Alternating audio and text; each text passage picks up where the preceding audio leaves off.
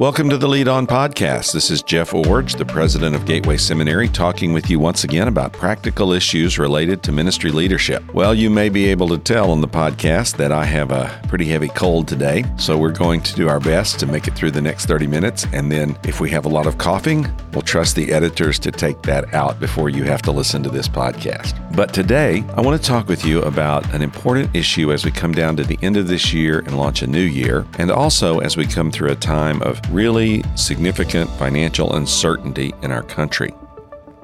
It's no news to you that inflation is at record highs and interest rates are going up. Cost of living is more difficult to manage than it has been in years. So many things going on in the economy that make it really hard on us as ministry leaders, especially younger leaders. I'm really troubled right now, particularly about the impact of the economy on young families and young pastors and others who are struggling to try to make it by in this difficult time. So today, I want to talk about foundations for financial security. I want to talk about some very practical things that you can do that will enhance your sense of financial well-being and, over the long haul, give you greater financial security. So let's begin with these two great affirmations. Financial security rests on affirming that all we have belongs to God and that God owns everything by creation. This is taught from Genesis to Revelation in the Bible. In Genesis 1:1, the Bible says, "In the beginning, God created the heavens and the earth." And in Revelation 4:11, the Bible says, "Our Lord and God, you are worthy to receive glory and honor and power because you have created all things, and because of your will they exist and were created."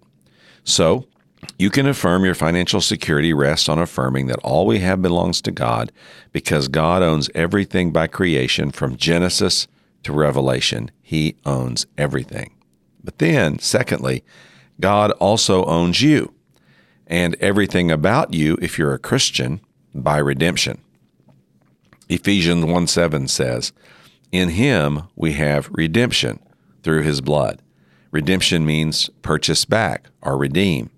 And in 1 Corinthians 6:20, the Bible says, "For you are bought with a price, therefore glorify God."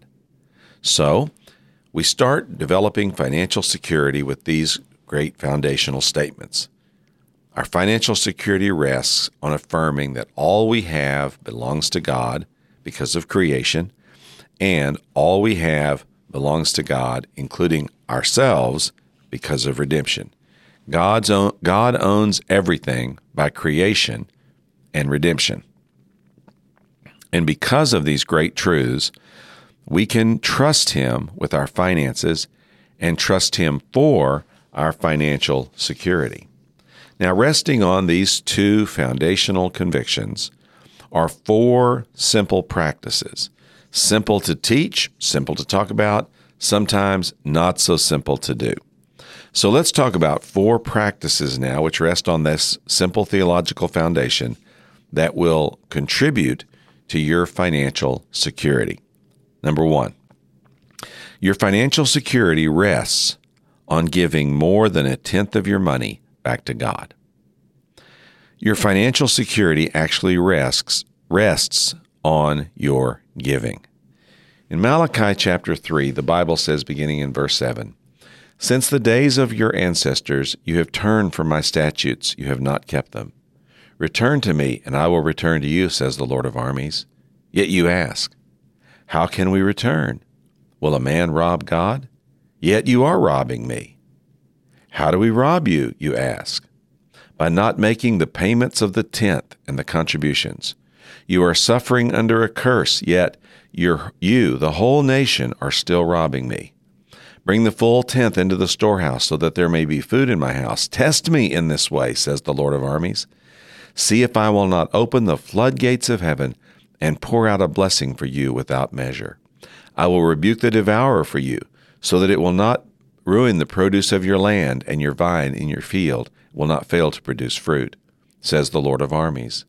Then all the nations will consider you fortunate, for you will be a delightful land, says the Lord of armies. This passage of Scripture in Malachi is the most well-known passage in the Old Testament about tithing. It says clearly that we are not to rob God, but we are to give of our financial resources.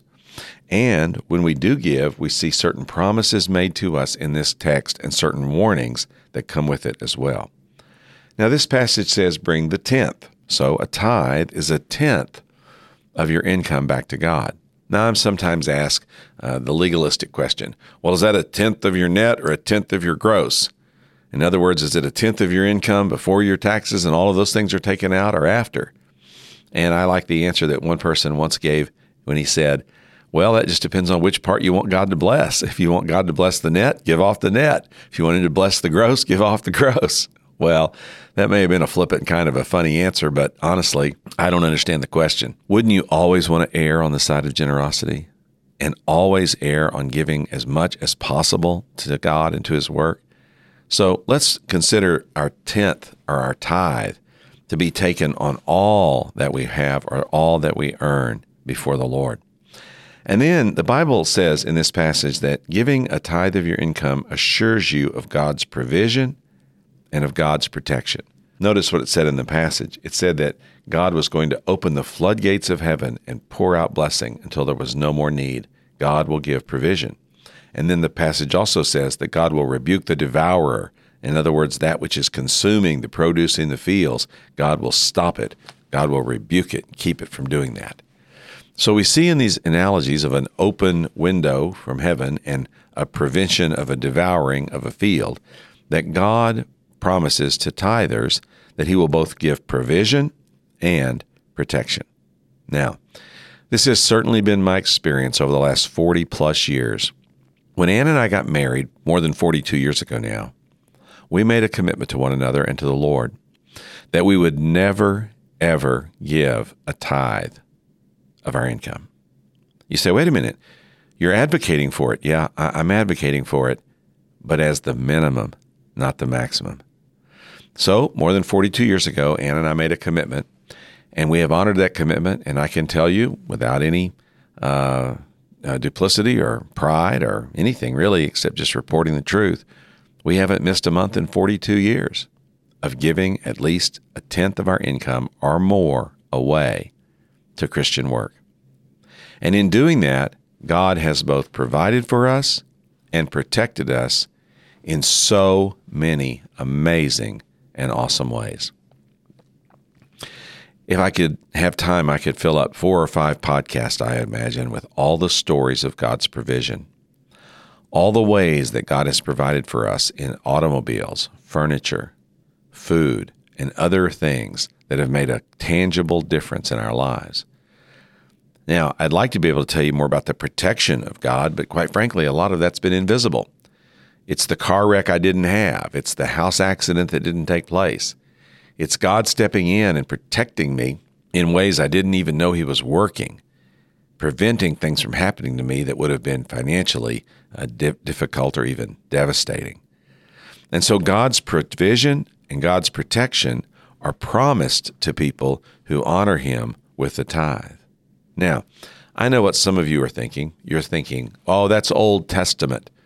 The New Testament teaches grace giving. Well, the New Testament does teach giving out of God's grace. But I want to remind you of something, and that is that every time in the New Testament that the law of the Old Testament was replaced, it was always fulfilled, meaning it was filled full and exceeded or sated or saturated, and then exceeded in what happened in the New Testament. For example, Jesus once said, the law says don't kill. I tell you, don't hold anger in your heart toward someone. Well, that's raising the bar, not lowering it. And so I could go on and on and on with examples like that. Jesus said over and over again that He fulfilled the law, meaning not that He displaced it, but that He maximized it, filled it full, gave it its ultimate meaning, and took it to a higher level. So apply that same thing in the area of giving. I do agree that tithing is an Old Testament concept that's carried over into the New, but it's only carried over into the New Testament as a minimum standard by which we then go beyond that in the grace giving that God gives us the opportunity to do. But today we're talking about financial security. So how does giving away your money make you more financially secure? Well, when you give away your money, as I've already said, God's protection and God's provision become effective in your life. And also, when you give away your money, you open yourselves as a channel to God blessing you in ways you could have never previously imagined. You know, the Bible has an illustration in the Gospels where Jesus said, "Give, and it will be given to you. Good measure, pressed down, shaken together, running over." And it's the idea of a basket being filled with grain, and you shake it so that more can go in the basket. And finally, after you've shaken it several times and continue to fill it, the grain just keeps spilling out over the side as you keep pouring it onto the mound that is in the center of that basket's opening. Jesus said, "Give, and it will be given to you. Good measure, pressed down, shaken together, running over." And so the first step of financial security is actually a counterintuitive step to the world system in which we live. The world system tells you if you want to be financially secure, you need to get more. The Bible says if you want to be financially secure, you need to give more. Because giving opens the channel of God's blessing. Giving brings God's protection and God's provision, and giving enables God to step into our lives and give us resources we never knew existed or were even imaginable.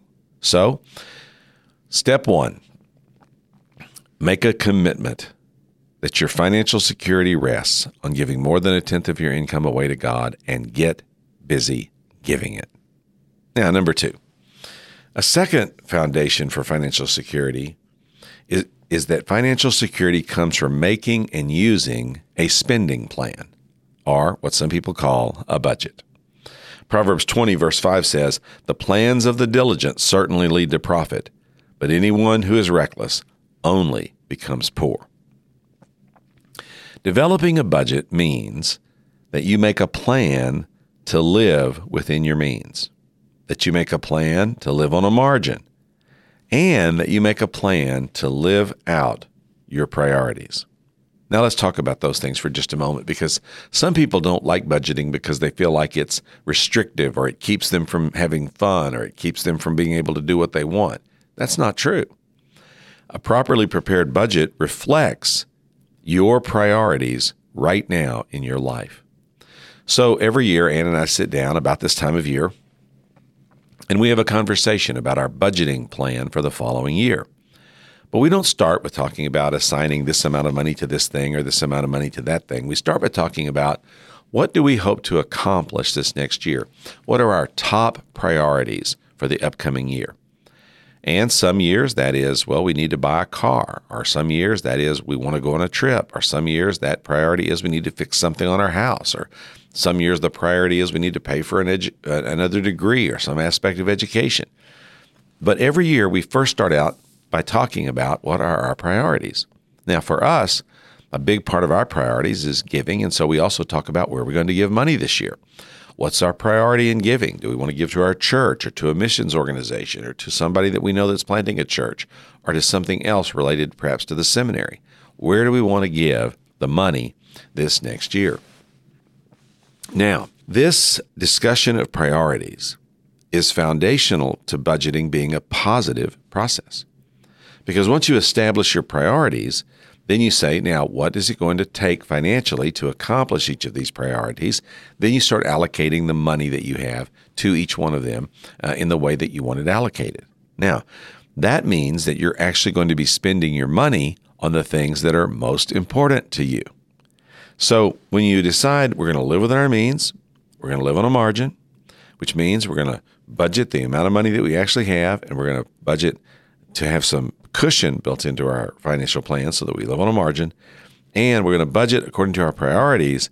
That gives you great confidence that you're actually going to live out what is really most important to you, and you're actually going to be spending money on the things that really do matter to you. Now, living on a budget doesn't have to be onerous or difficult. You simply sit down, talk about your priorities, and then assign some dollar values to those priorities, and then make sure that you spend those monies first every month. That means not only do you have to make a plan, but you have to work your plan.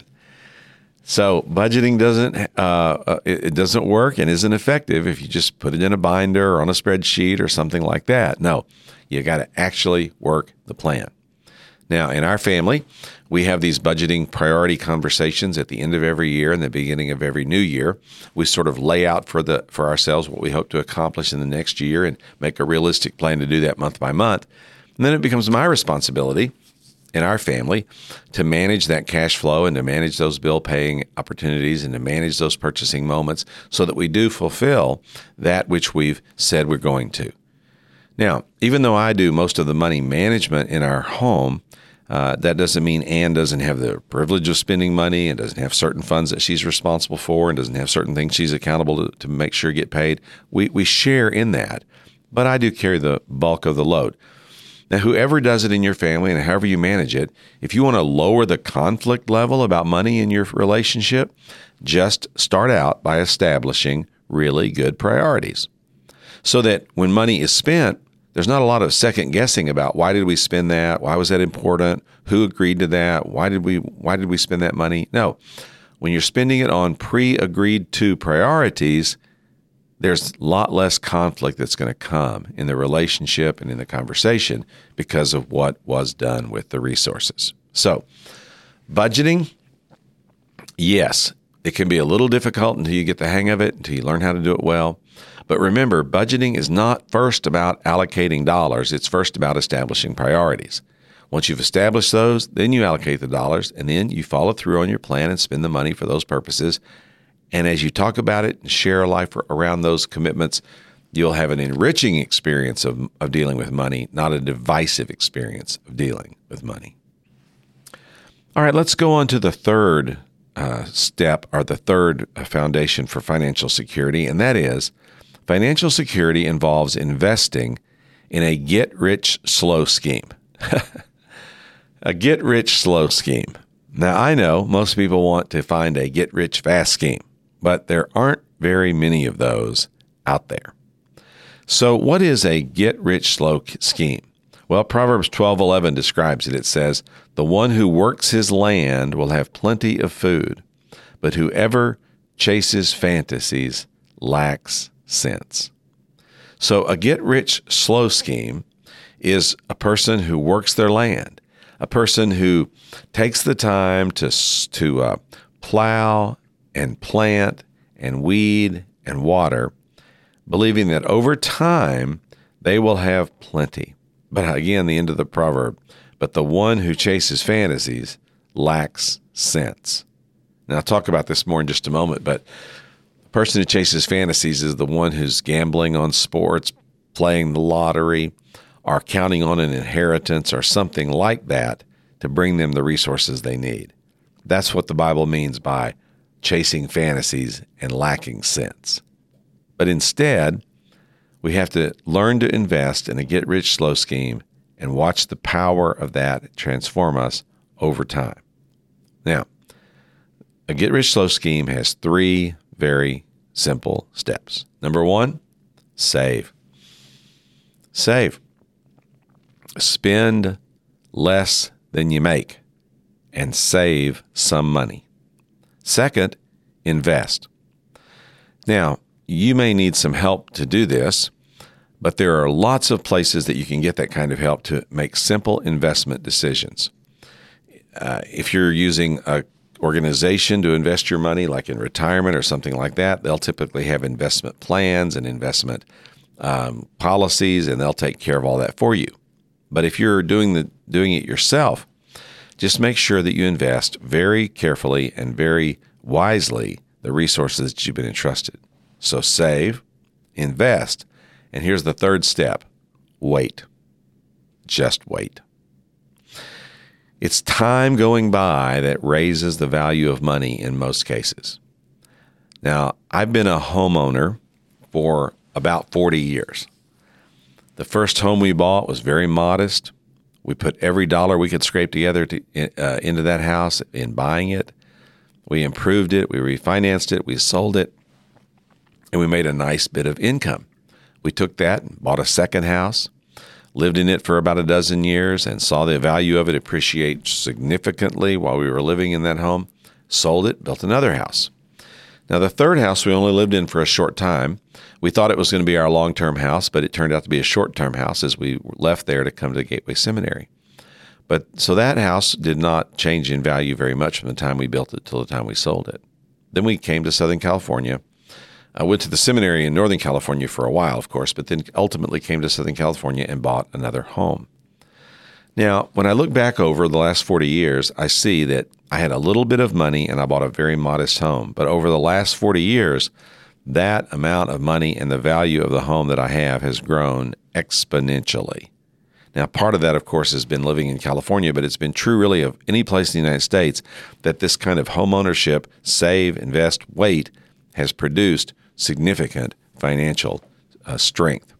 Now, this is also true about things like your retirement fund, IRAs, and other kinds of investment vehicles. There's very few of those that are get rich fast, but many of those can be get rich slow schemes. So, the Bible says the one who works his land will have plenty of food. You want to have plenty of food? You want financial stability? You want to be secure? It says work your land. Save, invest, and wait. So we've talked about 3 steps to financial security today. Giving more than 1/10 of your income, making and using a spending plan, and investing in a get-rich-slow scheme. Now, here's the final one. Financial security is preserved when you avoid sin taxes. Proverbs 12:3 says, "Man cannot be made secure by wickedness." Man cannot be made secure by wickedness. So what are some of the ways that we pay sin tax and it takes away our money?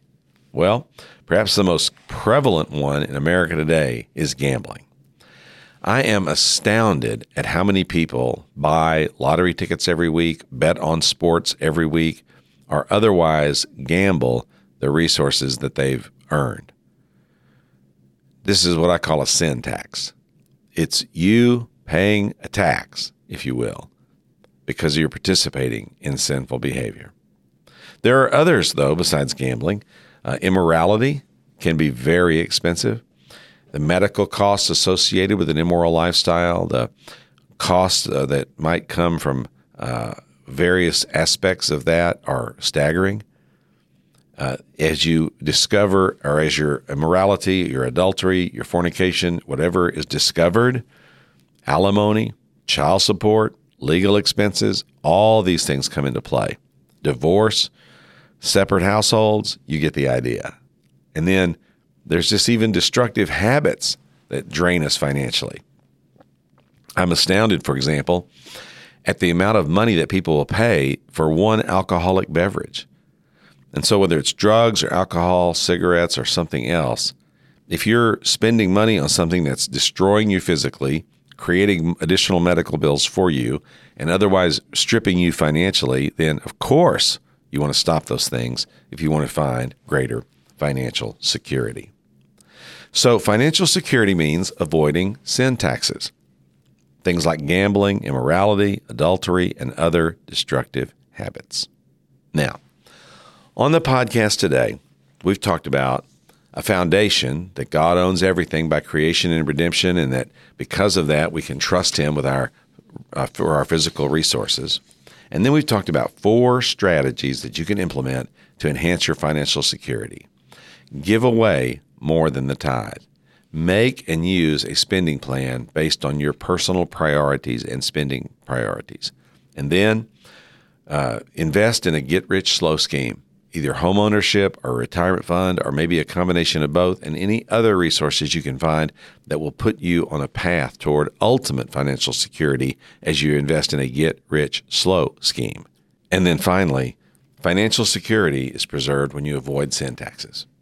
Just not paying out for things that really are only designed to hurt you financially. Well, as we come to the end of this, I want to say just a couple of encouraging words to those of you who are especially younger families. You're probably listening to this podcast and you're thinking, yeah, Jeff, that all makes sense for you because you make a good income and you've been doing this for a long time and You're past the difficult years of paying for college, paying for braces, raising children, all that kind of thing. Boy, that is all so true. But listen carefully. I put all these principles into place that I'm talking to you about more than 40 years ago. And the reason that we've come to the place where we are today financially is not by our ingenuity or by something that we've accomplished that was like a big secret, or not some special program we went into, or not some investment we got hooked up with that nobody else knew about. No, none of that. The financial strength and stability we have today is based on the realities of what I've talked about on the podcast today. And doing those things incrementally and slowly and carefully over time has produced a level of financial security I could only dream about as a child.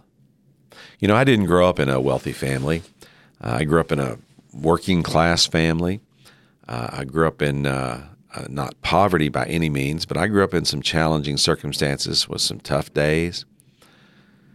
I never have had a big inheritance. I've never had anyone take care of me financially or promise to step in and do anything like that for me. It just hasn't happened that way.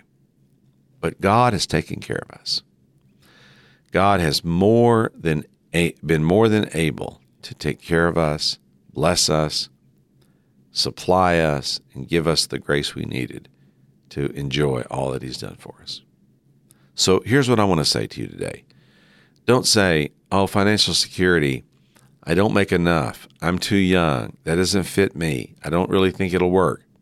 Instead, no matter who you are, what state of life you're in, what kind of income you have, put these principles into practice now and establish them as life patterns.